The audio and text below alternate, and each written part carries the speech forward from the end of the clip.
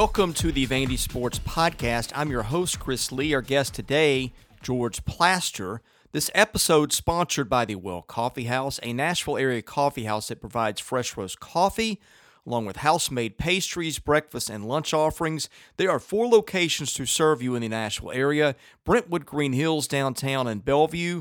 More information can be found at wellcoffeehouse.org. The Well Coffee House, where coffee changes lives. We thank our co-presenting sponsor, Nashville's Learning and Development Center, which is located in the Gulch. Today's news is presented by Sutherland & Belk, a family-owned injury law firm. If you or a loved one has been hurt in any type of accident, call Taylor or Russell at 615-846-6200. See what your rights are and if they can help. Not much immediate news to report, but here's something to keep your eye on. Kerwin Walton will be announcing on April the 25th. Walton is a point guard out of Minnesota. Vanderbilt is among his 6 finalists, and of course the Commodores got a big commitment last week in basketball from Tyron Lawrence, the Georgia native who prepped his last season at Kansas's Sunrise Christian. The guest line is presented by our friends at Boll & Branch, started by Vanderbilt graduates Scott and Missy Tannen. I had no clue how comfortable sheets could be until I got Boll & Branch sheets. They are fair trade certified, meaning they are made under safe conditions by men and women treated and paid fairly. Try them free for a month. You can return them, but you won't want to. Once you get the sheets, try the mattress. That was voted the best mattress of 2018. Go to bollandbranch.com. That is spelled B-O-L-L. Enter the promo code Vandy and get $50 off your first set of sheets. George Plaster joins us from Nashville Sports Radio. George, it's been 2 or 3 weeks. It's not been personal. It's just been that we haven't had a lot to talk about. I try to spare my guests from coming on here every week and talking when there's little new material. I think we have some things to talk about today that may connect back to sports a little bit. And with that, thank you for joining us today. I hope you are doing well. And you may want to take your phone off mute. Oh, you're right. Wow. Just another in a series of examples where technologically I don't totally understand everything I'm doing. I hope everybody is safe and well, and that all of you had a wonderful Easter holiday. Now I know I can't even talk. We're off to a rousing start here.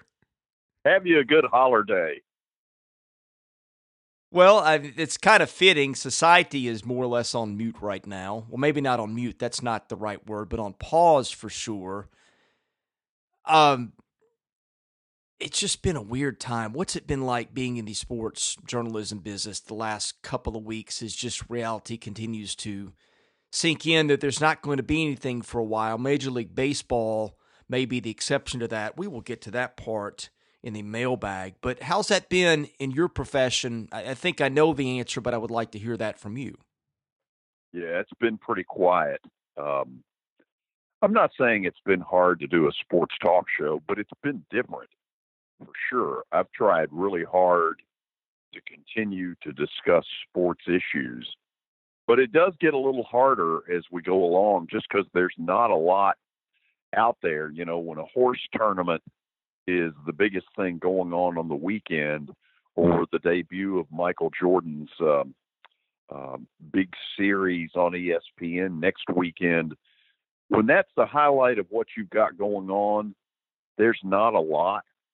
I think as I kind of look at this thing, our parents, the big moment in their life that they would never forget is where were they for JFK's assassination. For us, it's probably 9/11. For your kids, it's going to be this pandemic.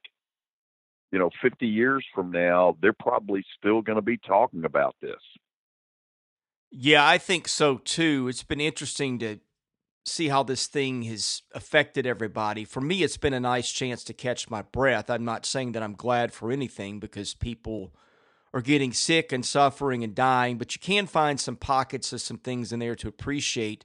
One of the things that has really occurred to me is when I was a kid, particularly back in the 80s, sports was something that you don't get like we get now. For instance, a lot of games, a lot of the Vanderbilt games that I followed more often than not, if I wasn't there, I heard them on radio. TV games were sort of, I'm not going to say a rarity, but they weren't like they are today where everything is on TV, for one.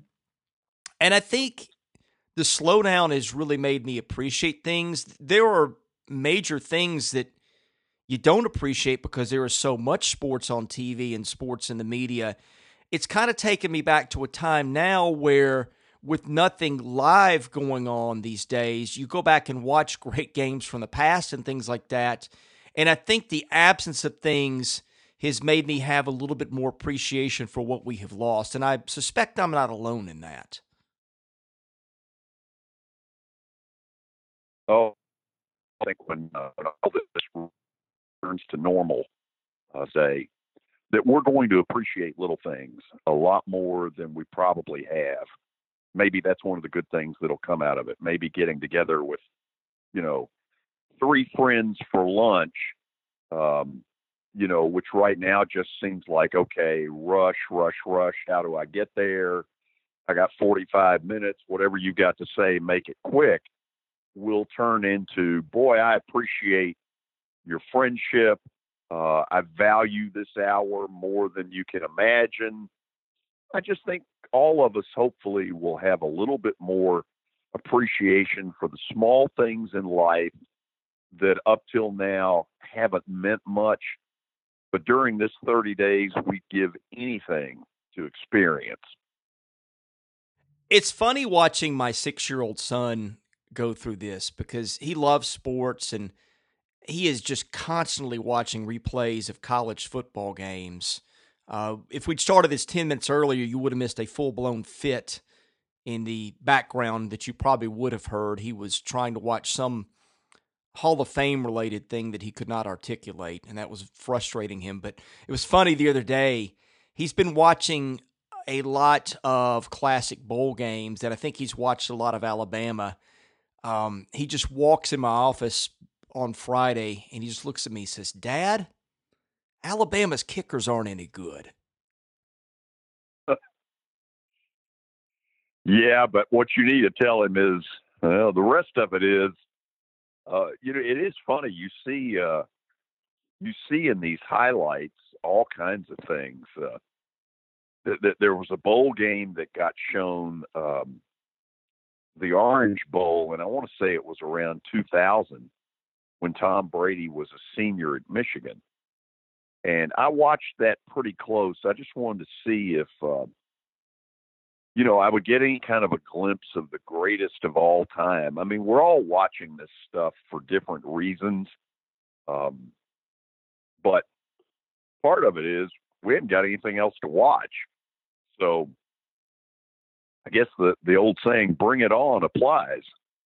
Yeah, that was one of the games that he was watching that prompted the comment, was that Orange Bowl game. I think that was the one with Alabama, and I think it was Brady's senior year perhaps. But on a Brady sidebar, and we will get back to Vanderbilt in a minute because I want to hit on some things there. But did you see the interview the other day that he did? And I cannot remember who it was with.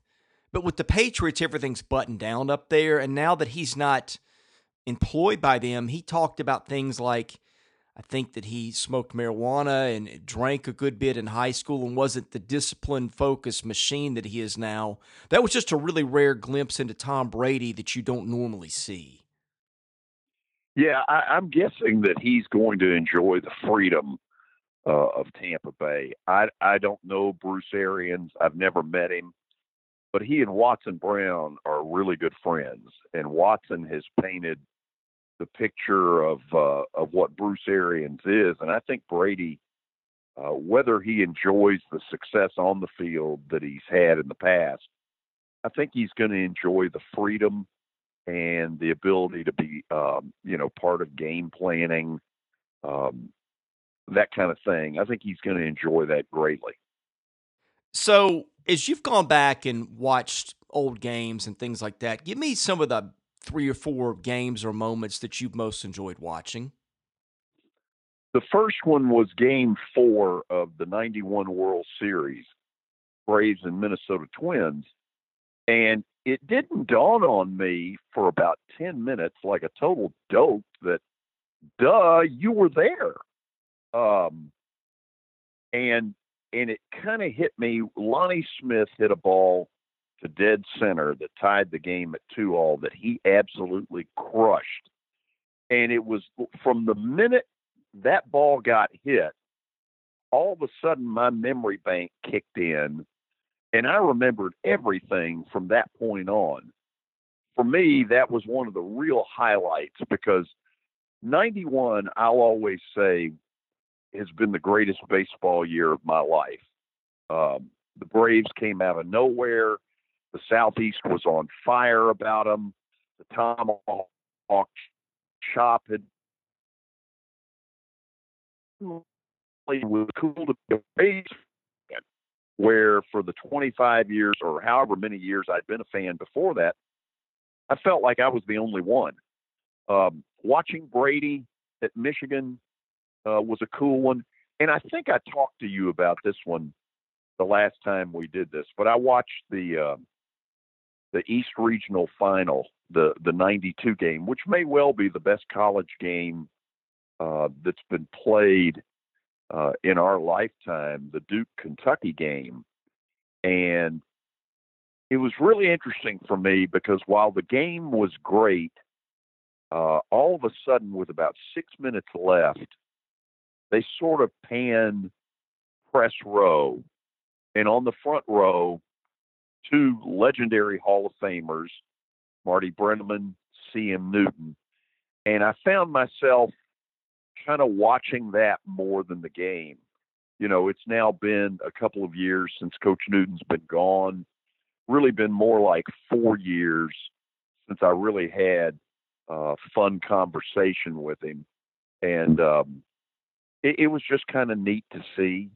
You know, I miss what I miss most there are the phone calls, because when he would put a call into me, there was always something smart aleck that was coming. There was always a little dig that would start about 15 minutes of back and forth. And like I told his son, Martin, several months ago, I said, that's what I miss the most, are the phone calls that were total nonsense. Yeah, and I think relationships is a key part of sports. I think that's one reason that my bond with my childhood memories is so strong, because my dad took me to a lot of those games. And going back and replaying a lot of moments, and again, I do promise we'll get to Vanderbilt here in a second for our audience, but there's been 3 plays that I've kind of, or moments that I've kind of gone back and watched the most often for different reasons, but one of them is the Music City Miracle, which I was in attendance at in the stands, and I tell this story a lot. My father, we had season tickets. All of us are still alive. I have 2 brothers and my dad. We all live in the Nashville area, and so we had season tickets to the Titans, not just the first year in the new stadium, but also that year at Vanderbilt. And so we were very excited about things. I remember at the Music City Miracle, Buffalo gets that field goal, I think, with 16 seconds left. And my dad looks at us, and my dad grew up a Vanderbilt fan from childhood, and he says, guys, I have lived this moment too many times and gotten disappointed. He said, I do not want to stick around to watch the other guys celebrate. So with that, I'm leaving, and I'll see you guys later. Dad walks out of the stadium, and the way I remember him telling this later, he says, I'm getting on the shuttle bus to my car. He said, and I hear a sound like the stadium has exploded. And he said, I step onto the bus, and the shuttle driver has the radio on him. He says, I just looked at him. He said, I just asked him what just happened. Well, he may have run into me when Christie hit the field goal. I had to get over to the Wild Horse, and I hear that roar. I'm up on the sidewalk outside the stadium, and I hear that roar, and I get in position to see the replay of it. And I remember thinking, there's no way when they go in that monitor that they're going to rule in Buffalo's favor, because those officials will never get out of this place alive. And what an amazing day that was. But I know exactly how your dad feels. It's the, oh no, I've seen this before. I felt so badly for him for years that he missed that, because that's still, in my mind, the greatest sports moment in the history of Nashville. Uh, but yeah, it's funny. I remember going and watching that in the stands, and I remember my excitement was very subdued because from where I sat, and of course the replay has proven that it was not a forward pass or a forward lateral or whatever the officiating term for this. I thought from where I sat, and I guess it was just based on the optics of where both Frank Wycheck and Kevin Dyson were on the field and where they were moving, but I thought that it was going to be ruled a forward lateral and going to come back. And so only after the review did I get really excited. And from that point on, boy, that was quite a moment. But yeah, that is one that I've watched a lot. The other one, I'm sure you've seen several times too, was the 1991 NLCS where Sid Bream scores the winning run. And God knows how many times that one's been watched between our house and yours. And the other one, and I've done this partially for my kids, but because I still find this just to be one of the favorite and compelling sports moments I've ever seen. But have you gone back and watched the Cal Stanford play from the '82 game where the band got on the field? No, I have not seen that one during this 30-day period. What an amazing play, though. Oh, I think that is my favorite sports moment of all time that does not involve teams that I have any sort of interest in, just because of the pure spectacle of it all. I don't know how else to put it. Okay, I'm going to give you've jogged my memory. I'm going to give you one more, which is going to be the point where you probably say, why do I have this guy on this podcast? So it was, I want to say last Tuesday night, boredom had set in. Honk if you feel the same way. And I'm watching ESPN2 had on some classic old boxing matches. Leon Spinks, Muhammad Ali from the Superdome in '78. And then they go from that fight to a couple of Tyson fights, both of which are at Trump Plaza. And so in the introductions of people before the fight starts, the ring announcer brings Muhammad Ali out there and he waves. You know, by now he's retired and he's not moving particularly well at this point. And then all of a sudden they bring out Donald Trump with, I must say, a lot better hair back then than now. And he got kind of I wouldn't call it an ovation. I would call it just a polite, yeah, whatever. But that got my attention. Yeah, and if you want to watch early Trump sports-related footage, he was prominently on ESPN's 30 for 30 on their USFL episode, which was very interesting. Yeah. He wasn't the one that signed Herschel Walker, but I guess you'd call him the beneficiary, because by the time Walker started playing, he had bought the New Jersey Generals. And his whole goal in the thing appeared to be to try to be the one franchise that the NFL would take in as part of expansion. And this just in, it didn't happen. No, and that was a fascinating time, though. Reggie White was in that league, Doug Flutie, Yeah. Steve Young. I mean, they had some names for sure. I don't think anybody will ever be able to pull off, again, what they pulled off, because the NFL is just so big and powerful. But if you're going back and watching things and you have the 30 for 30s or a subscription to get you those, that's a good one to watch. Which sort of brings me to, I guess it was Thursday or Friday, the XFL announced that it's done. And there were a lot of people, with sort of that reaction of, yeah, whatever. But you know what? I honestly do believe that there is a market for that product, but I don't think it's in Dallas and Los Angeles and San Diego and all the markets where the NFL is. I think it's in places like Jackson, Mississippi, and Huntsville, and Valdosta, Georgia, and Birmingham, and Memphis, football crazy areas where that team would be way up on the pecking order of importance. A lot like the Arena Football League has tried to do. And I can't understand why the XFL and some of the others haven't figured that out. Go to places where, they don't have major league sports and you become a big deal. Oh, I think you could put the whole league probably between Texas, Florida, Alabama, Georgia, Mississippi, and be fine. I'd say what we do is you and I pool our resources and we'll buy a goalpost for one of the franchises and act like we're an owner. Yeah, I'll get out my roll of quarters that I haven't taken to the bank yet, and we'll get baby. on that. We say pool our resources. Well, people listen to this because it's a Vanderbilt podcast, and I apologize. I hope we've not bored people to death. There's not a lot to talk about right now, and I thought a trip down memory lane with some things might be interesting. But let's get into Vandy. And you have seen this article as well. It was basically from the Hustler, which is the Vanderbilt student newspaper. And basically, the Hustler wrote an article this weekend about how Vanderbilt is not answering basically any of its questions on anything.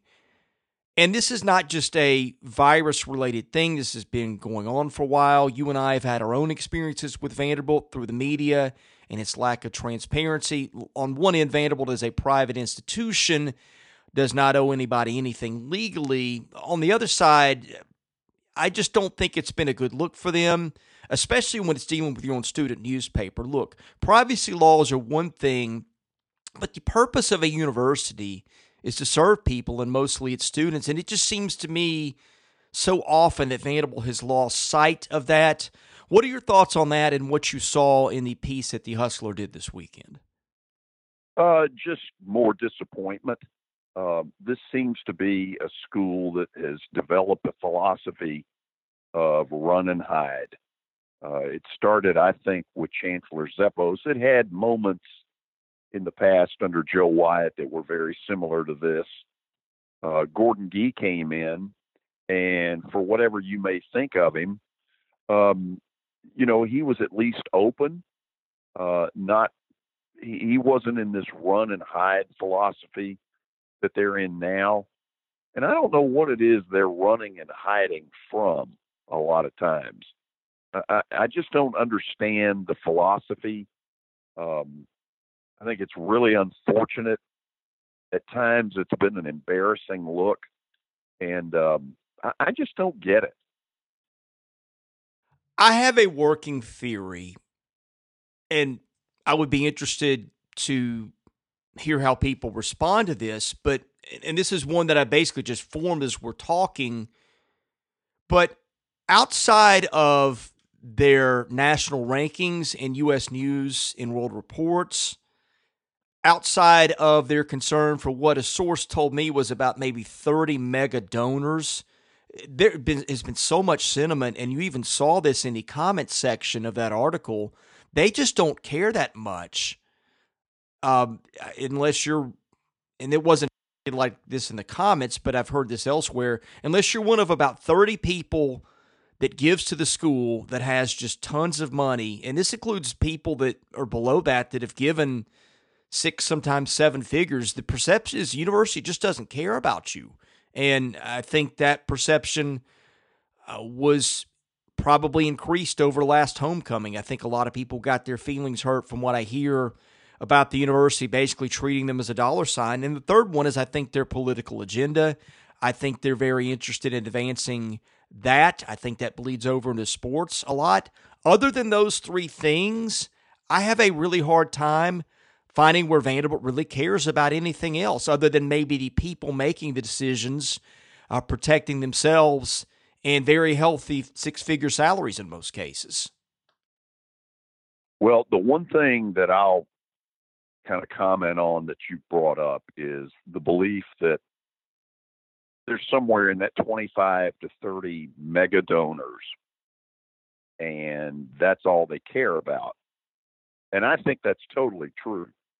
I think they have blown off people that are deep into six-figure, bordering on seven-figure givers who have gone away because they realize that it's not appreciated. It's one of the key things, and you're going to see it more now once this pandemic is over. People are going to be a lot more choosy about where they give their money. In a lot of cases, they don't. The things that we don't is what's the economy going to be like when this is over? I think we've all got a suspicion, and the suspicion is it's not going to be anywhere near as good as it has been. So this kind of treatment of, well, you don't give enough for us to care is really going to get dangerous. And I think it's going to bite them in the butt if they continue to behave this way. I think what you see is a real divide, and I would say it's between the alums that are probably on the other side of 40, and particularly the higher up you go in age, I think the more pronounced that divide gets. But I sense a frustration with a large swath of their alums that Vanderbilt does not represent or care about them anymore. Now, look, the school has changed a lot, and I think there's good reasons that it's changed. Nobody would obviously take issue with trying to better yourself academically or your perception or anything like that. On the other hand, I think that the school, and I think in a lot of ways this is justified, has tried to run from that Southern elitist country club mentality, and race relations are a big part of that. I think they were trying to get away from anything that, I guess, fingers Vanderbilt is still that kind of institution, for lack of a better way to put it. But at the same time, I think that I get a sense, and I know that you get this too from your buddies that went there, that they've just sort of very much marginalized the people that grew up under a different time. The alumni legacy thing has become a big deal. I know I'm just throwing a lot of generalities out there, but there's a big disconnect between, I think, Vanderbilt and its alums of a generation or two ago. And I think that's very real, and I think you hear the undercurrents of the grumbling about that, about they have just so far departed, and a lot of people feel like it's not their university anymore for reasons maybe that aren't always valid, but I think a lot of them that are. Well, I think a lot of that is true. And I think when you start to get, let's say, two generations out, I think people reach a point where they just stop caring. And I think apathy is one of their biggest problems right now. And the fact of it is they don't seem to care. And so the alum that's sitting out there going, well, if they don't care, why should I care? They take on that role, and they start learning, you know what? Life can be just fine without this. They don't need my money. They don't need my support. They don't want my whatever. And it's just a really dangerous deal. And I just don't know how they sit in a room and come up with some of these philosophies and think this is good. I have a phenomenal source on the faculty there. This person has been someone I've known for years, has read me memos that they get. I mean, I've gotten a really insider's account of things. I wish I could have this person on a podcast, but it would. I probably wouldn't have that person as a source anymore, and people have to protect their own. But it's been fascinating to hear sort of a firsthand account of what it's been like inside that place and how things have changed. But one thing this source has mentioned to me is about the demographics. And so many of Vanderbilt students now come from outside the country's borders, which I don't think anybody per se has a problem with. I know the source that I have spoken with does not, but this person has brought up some interesting things and has said to me, hey, look, one thing about international students is that they're full pay. They don't have to discount tuition or anything. If the sticker price is $70,000 a year, that's what those people are paying. That may have been the driver of a lot of this. It's just more money. But the flip side of that is that, as this person said to me, those people go home and when they're done and they don't come back. And just the source just kind of laughs at it and says, well, look, where's this going to take the school 20, 30 years from now? All these people, they're not going to go back and care. They're not going to donate. Their giving rate already isn't very high. And I think that's where, and look, the people that are making the decisions now, people do things that are in their vested interest. Those people are making a lot of money that make those decisions. And right now they can point to everything and say, hey, things look good. When those problems come home to roost, the disconnect they already have with their donors and the fact that a lot of people that are coming to school now probably aren't going to feel that loyal to Vanderbilt when they leave. The people that are making the decisions right now aren't going to feel the effects of those things. But the thought is, look, down the road, 20, 30 years from now, Vanderbilt could really be in a lot of trouble with the decisions that it's made now and how it is treating people. I used to have this joke that went on the air. One day we got into this a little bit, and Willie said something, and I was being kind of a smart ass. And I said, Willie, how do you think this works at kickoff? And not that kickoff is all that important, but you see it in football. You see a student body that doesn't really care. Very seldom there in any kind of good numbers. It's a whole university issue. And, I can remember hearing coaches talk about philosophies of recruiting, and most of them have been in we want to get kids in a 4 to 6 hour radius of here. They're likely to have more pride. They're likely to care. It just, I don't know. I don't get it. It just doesn't make any sense to me. Well, I think two things. I think they sort of recruit to an echo chamber. They target certain communities and things like that, and then they say this is what our students want. Number two, I think the other thing is what you pointed to locally. There just seems to be so much of I don't know that it's fair to call it a disregard, but Vanderbilt used to have a huge local presence. I'm sure you had a lot of classmates that went to BGA and places like that. It almost seems like right now you're at a disadvantage if you're local compared to the same resume other places. And again, it's a private school; they have the right to do that. But I think when it comes to sports, that obviously is going to hurt their fan base, and I think it's hurt a lot of people's feelings locally. I don't think people are saying, well, hey, we want our kid to get in just because he's a legacy, but I do think it does point to that disconnect where you have a group of alums from 20, 30, 40, 50 years ago that just continues to feel like it's really not part of what is important to Vanderbilt. Yeah, it's the complete and total disconnect. And all of the pleas to try to do the right thing seem to have gone on deaf ears. It's just a sad deal. But what, and I guess what's the most sad is at times you watch the SEC network and you see how fan bases in the SEC enjoy getting together on Saturdays and reliving old times. And at Vandy, that just doesn't seem to really exist anymore. And what you've got are a lot of people my age who have just sort of washed their hands of the whole deal and said, screw it, I don't need this. Back to where we started this conversation, going back and watching old games, I saw a snippet of the Vanderbilt Georgia game from, I guess it was 2013. Yeah, that would have been it. It would have been the time Georgia came in here ranked. James Franklin was here.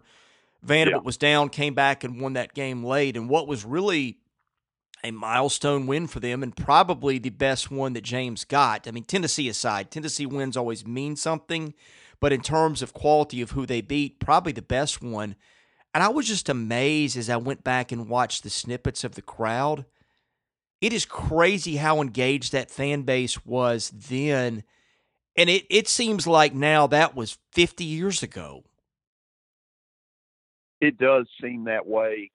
And, you know, some of it may be unfair to Derek Mason. Virtually anybody who, after James Franklin, was going to do and games as Franklin did a couple of times, all of a sudden that ratchets up expectations.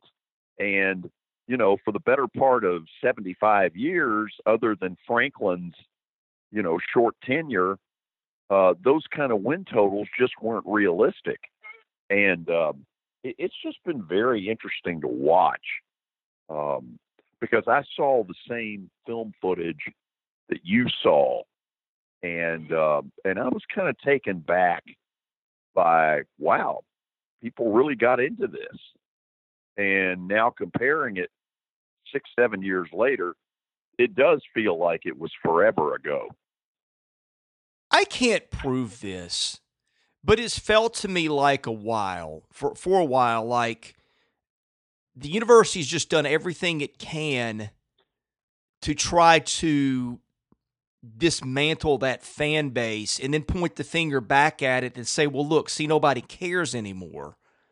And then when people do care, kind of ignore it. And again, just it's been a series of decisions where they haven't funded football. It's killed the pulse of the fan base. And then they point back and say, people aren't interested. I can't prove that it's been coordinated, but it certainly has had that feeling at times. Well, it becomes a self-fulfilling prophecy. That may be a better way to put it. Yes. Yeah, and that's just simply what it has become. It wasn't perfect when James Franklin was here, but it was starting to build. And I've always wondered, you know, how much different would any of this have been if there had not been the rape situation? Because that sort of gave the school the easy out to say, see, it got out of control and we're not letting that happen. I have always said that too, but the more I think of it, if it wasn't that, it would have been something else. I mean, somebody would have gotten caught plagiarizing or, I mean, I think you're right. And maybe it was, but it seems like the anti-sports contingent and the culture there has been so strong. It's been such a current that nobody can swim upstream against that I wonder if it hadn't been that, if they would not have chosen something else and made that the rallying cry to just tear it all down, so to speak. Well, you're right. It would have been something else. You know, if it hadn't been that, there would have been something else that probably would have done it. Because I'm not sure that the school really wants or cares about having really good football. I think they're fine as long as they don't get embarrassed by certain aspects of, you know, going 3-8 or 3-9, whatever it is. And it's just really unfortunate because, you know, I see this show last night on SEC Network, like I said, about all these alums and and how much fun they have going back. And unfortunately, for those of us who went to school there, we picked one of the few schools where there's no care. There's no, there's nothing about it other than Tim Corbin that says, "Hey, there's a standard of excellence here that we want year in and year out." They just don't care. I think I have shared this story on one podcast before. It's been a year or two, but my wife went to the University of Nebraska and was a student there during two of its national championships. And so last summer, while we were in Omaha for the College World Series, we went back and for the first time our kids got to walk through the campus and see the buildings that she went to class in and the dorms that she lived in and those sorts of things. A lot of it was closed down, but at least we saw it from the outside. And one of the cool things is they have this huge athletics building that's really nice.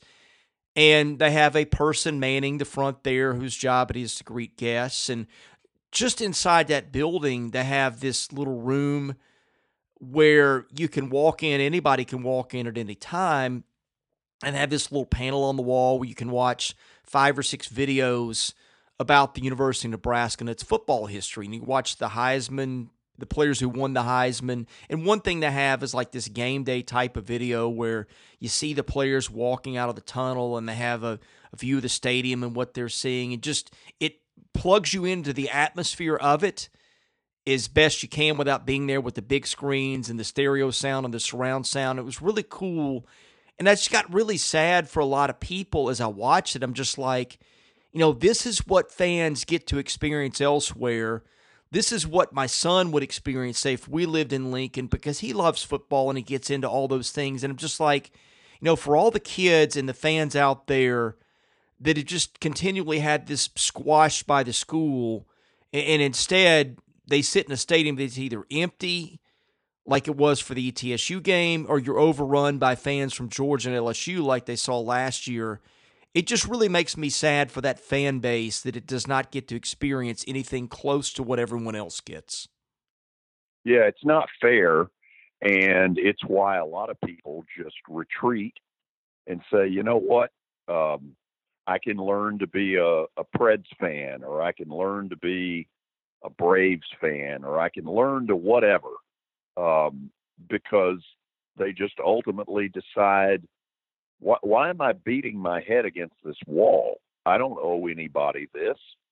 And so they end up going on to other things. And the scary part is, in a lot of cases, that they find ways, that they find out that there is life after that school that on Saturday can give them, excitement and happiness and whatever. And so that's just the way it is.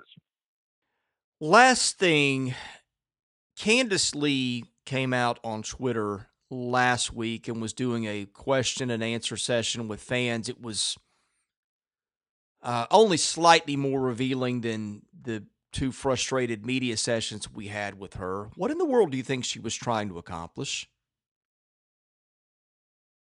Oh, I don't know. Because she's, first of all, she's very good at, acting like she's open and transparent while telling you absolutely nothing. And so I don't really know. I mean, one of the things that has gone on here in this 30-day period is it's totally stopped dead talk of a new stadium or talk of just about anything, because there's nothing to talk about. And maybe, I don't know, maybe this is a good time for them where they're not under the microscope. They don't have a lot of people poking at them, asking a lot of questions. But here's one thing. I would think that this whole pandemic has decreased the possibility that football is going to do anything significant about a stadium, whether it's refurbishing Dudley Field or building a new one. I don't see where this 30 days of the pandemic could have helped this at all. Yeah, I don't either. And she brought up, or she didn't dismiss stadium stuff. She talked about that being one of the pillars. I just have a hard time imagining the school supporting that. I could be wrong. Um, the only thing I can figure is that she's trying to please both sides. That because I've asked, she's told people she'd like to be on my podcast. I've extended the invitation. I've not gotten a response. I will circle back on that. To her, in fairness to her, that request was made right when the pandemic started. So I will try again. The only thing I can figure, though, because the bar at Vanderbilt has gotten so low to please fans. I mean, you saw people get excited at the end of the year about a 3-15 hoops team because that has sunk so low. I mean, after 0-18, that starts to look good. You saw people get excited about women's basketball. They weren't any good again, but they show a sign of life every once in a blue moon, and now that's good enough to satisfy people. I think the bar has gotten so low outside of baseball to keep fans happy. And again, this is, who knows what her motives are, but it almost seems like, given that the school has communicated so little, she can put herself out there, act like she's interested, not really answer anything, and at the same time not say anything, which I think is what the school wants. I mean, you saw that Hustler article this weekend, and it threads the needle both ways, and it manages to keep both sides satisfied. That's the only explanation I can come up with. I don't have any proof for that. Maybe the reasons are entirely different, but I watch what she does, and that's the only way that I can reconcile those two things. One of the reactions that you get from a lot of people on Twitter is that all they talk about are these plans that, they have this strategic plan and they have this plan and they have that plan. And I think they're reaching a point where people are saying, I'm tired of hearing about your plan. I need to see some action. And I think that's going to be one of the next things they're going to encounter is quit telling me about your damn plans. I've been hearing this for too long. I need to see some action. Well, and the frustrating thing about our interview with them, is the people that I have talked to, and there's been probably a half dozen of them that have had either interactions or insight on what has really gone on, which has been a part of athletic decisions, are not fans. They don't think she would be a good AD. Now, the coaches sing a little bit of a different tune. I think that the baseball office likes her. I think that the old basketball staff liked her. There are pockets of people that support her, but they were more on the periphery. The people that I have talked to, excuse my poor grammar there, who have more in-depth knowledge of her and her decisions and how she has conducted herself, the endorsements there are not nearly as ringing, and they don't think she'd be a good AD. And so when we had our media session with her, I thought it was important that I give her a chance to kind of present herself and clarify her stances, because part of it, too, is she was in the sidecar to David Williams, and she might act differently. And I felt like it was important to give her a chance to give her side of the story and say, hey, here are my philosophies and things like that. And she not only didn't answer them, I felt like she made it personal. She started pointing her finger at me and really distracting from the questions that I was trying to ask, and make it seem like an attack, which I thought was very poor and immature. But I don't know. That's my impression of her so far. I'm interested to see if I can get her on the show again, because I have a lot of questions. I would like to hear how she answers some of the internal objections that people have and give her a chance. I'm very skeptical that I'm going to get that.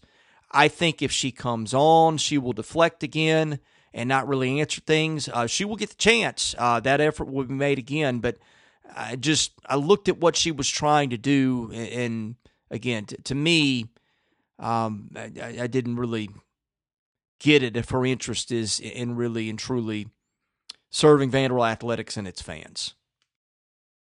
Well, only time's going to tell on that.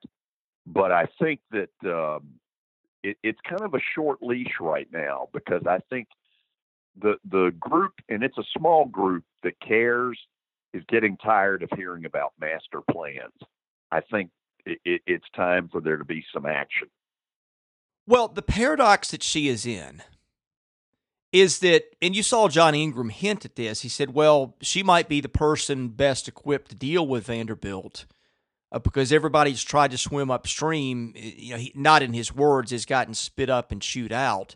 So on one hand, it's like, maybe that's what makes her most qualified in some opinions, that she can deal with them. But on the other hand, it's like the old thing about, do you want to be a part of a club that would have you as a member? Endorsement by the school may not be a great thing for the future of athletics either. And that's kind of the paradox that Vanderbilt and she are both in. Yep. Again, only time's going to tell. But I do wonder if this 30 days that the world has kind of stopped, I wonder what they're up to, and has this, is this allowing significant while the microscope isn't on them? Yeah, oh no. I wonder that too. And with that, I almost forgot the mailbag, so let's not forget the mailbag. Oh, gosh. That is sponsored by Vanderbilt fan Josh Minton, an independent insurance agent operating out of Brentwood, who can take care of all your insurance needs. Call him today, 615-933-1979. Email him at josh@hqinsurance.com. Follow him on Twitter at Joshua Minton HQ or at facebook.com/JD Minton HQ. He's my insurance agent. Give him a try. Tell him you heard about him here. HMHS says, have you heard of any proposals for how MLB might get some sort of a season in this year? And if so, do you have a favorite? Well, I think they're down to this Arizona bubble or nothing. When you look at the logistics of how all this kind of stuff gets pulled off, the only reason for hope would be the fact that the players want the paycheck. To me, that's the only thing that's out there that gives me any hope. I don't believe for a minute minor league baseball plays at all this year, because if this is what it takes to get the major league guys into a season, there's no way baseball is going to spend the kind of money to see to it that this goes on the minor league level. I would guess right now I don't see any way that it's 50-50 that they play this year. I got excited a week ago when all this started to come out, but the more logistics that you hear about and what all it would take to make all of this work, I think the bottom line to everything that we're getting to is sometime in the next 14 to 21 days, this country needs some good news. It needs some serious good news that things are starting to take a turn for the better. And, here's the stats to back it up. I think we desperately need that, because right now we're all in kind of this sit and wait, but we don't have a lot of glimmers of hope right now. The plan that was interesting was the one floated where they would have the Cactus League and the Grapefruit League. Basically, they would mix the leagues, have 3 divisions in each league, and the teams that train in Arizona would play out there. The teams that train in Florida would play over there. I thought that was an interesting plan. Now, what I would prefer is if they did that is they would just go strictly put one league in one spot and the other in the other spot. I would put the American League in Florida, because you've got like the Yankees in Boston, so that's a little bit closer. You're not flying all the way across the country to Arizona. Although I guess the Philadelphia teams or the The Pennsylvania teams might argue that a little bit, and then maybe put the National League in Arizona, where you've got the Diamondbacks out there anyway. You've got the Dodgers, the Giants, and the Padres all out on that side of the country, and then just go strictly AL, NL, don't do any interleague play, and then have them meet in the series like you used to. If they were to do a plan, that's kind of the one that I'd like to see, is a modified version of the Grapefruit and Cactus League that they proposed. Are you now where I am? It's less than 50-50.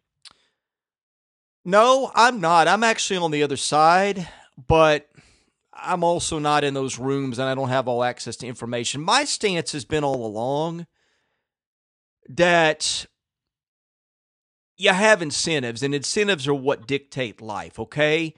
You have all these owners who don't want to lose billions of dollars. You have these players who probably don't want to lose salaries either. You have the market coming up for things like testing. You're seeing a lot more production of those things. Like weeks ago, we didn't have this test where you can find out in 15 minutes whether you have the virus or not. I just think incentives are a strong thing. I'm not trying to be insensitive all about the virus and people's health. That's not what I'm trying to say. But you can suffer in two ways. You can suffer through disease, or you can suffer through economic collapse. In my opinion, and it's a very uninformed one, is that somewhere in the middle of these things would meet towards not a complete and total shutdown for the rest of the calendar year, but it's also not, hey, let's all get back together and live life as we normally would, to where disease spreads either. My feeling is that they would meet in the middle, and I think we will have something. I could be wrong. Again, that is just pure uninformed speculation on my part. Okay, like it. Well, I hope I'm right. I hope you're right, too. Because life without Major League Baseball, that has been the part that's hit me the hardest. Yeah. Well, I think people know it has me, too. Well, God help you as you try to do 10 hours of sports talk this week. Tell people where they can find that and where they can find you on social media. Okay. I do have a Twitter account, to the shock of one and all. George Plaster TN is the handle. I do a show every day from 2 to 4 p.m. on WNSR, which is 560 on the AM dial, 95.9 on FM. And if you're stuck at home, go on the app and listen at Nash Sports Radio. Thank you so much, George.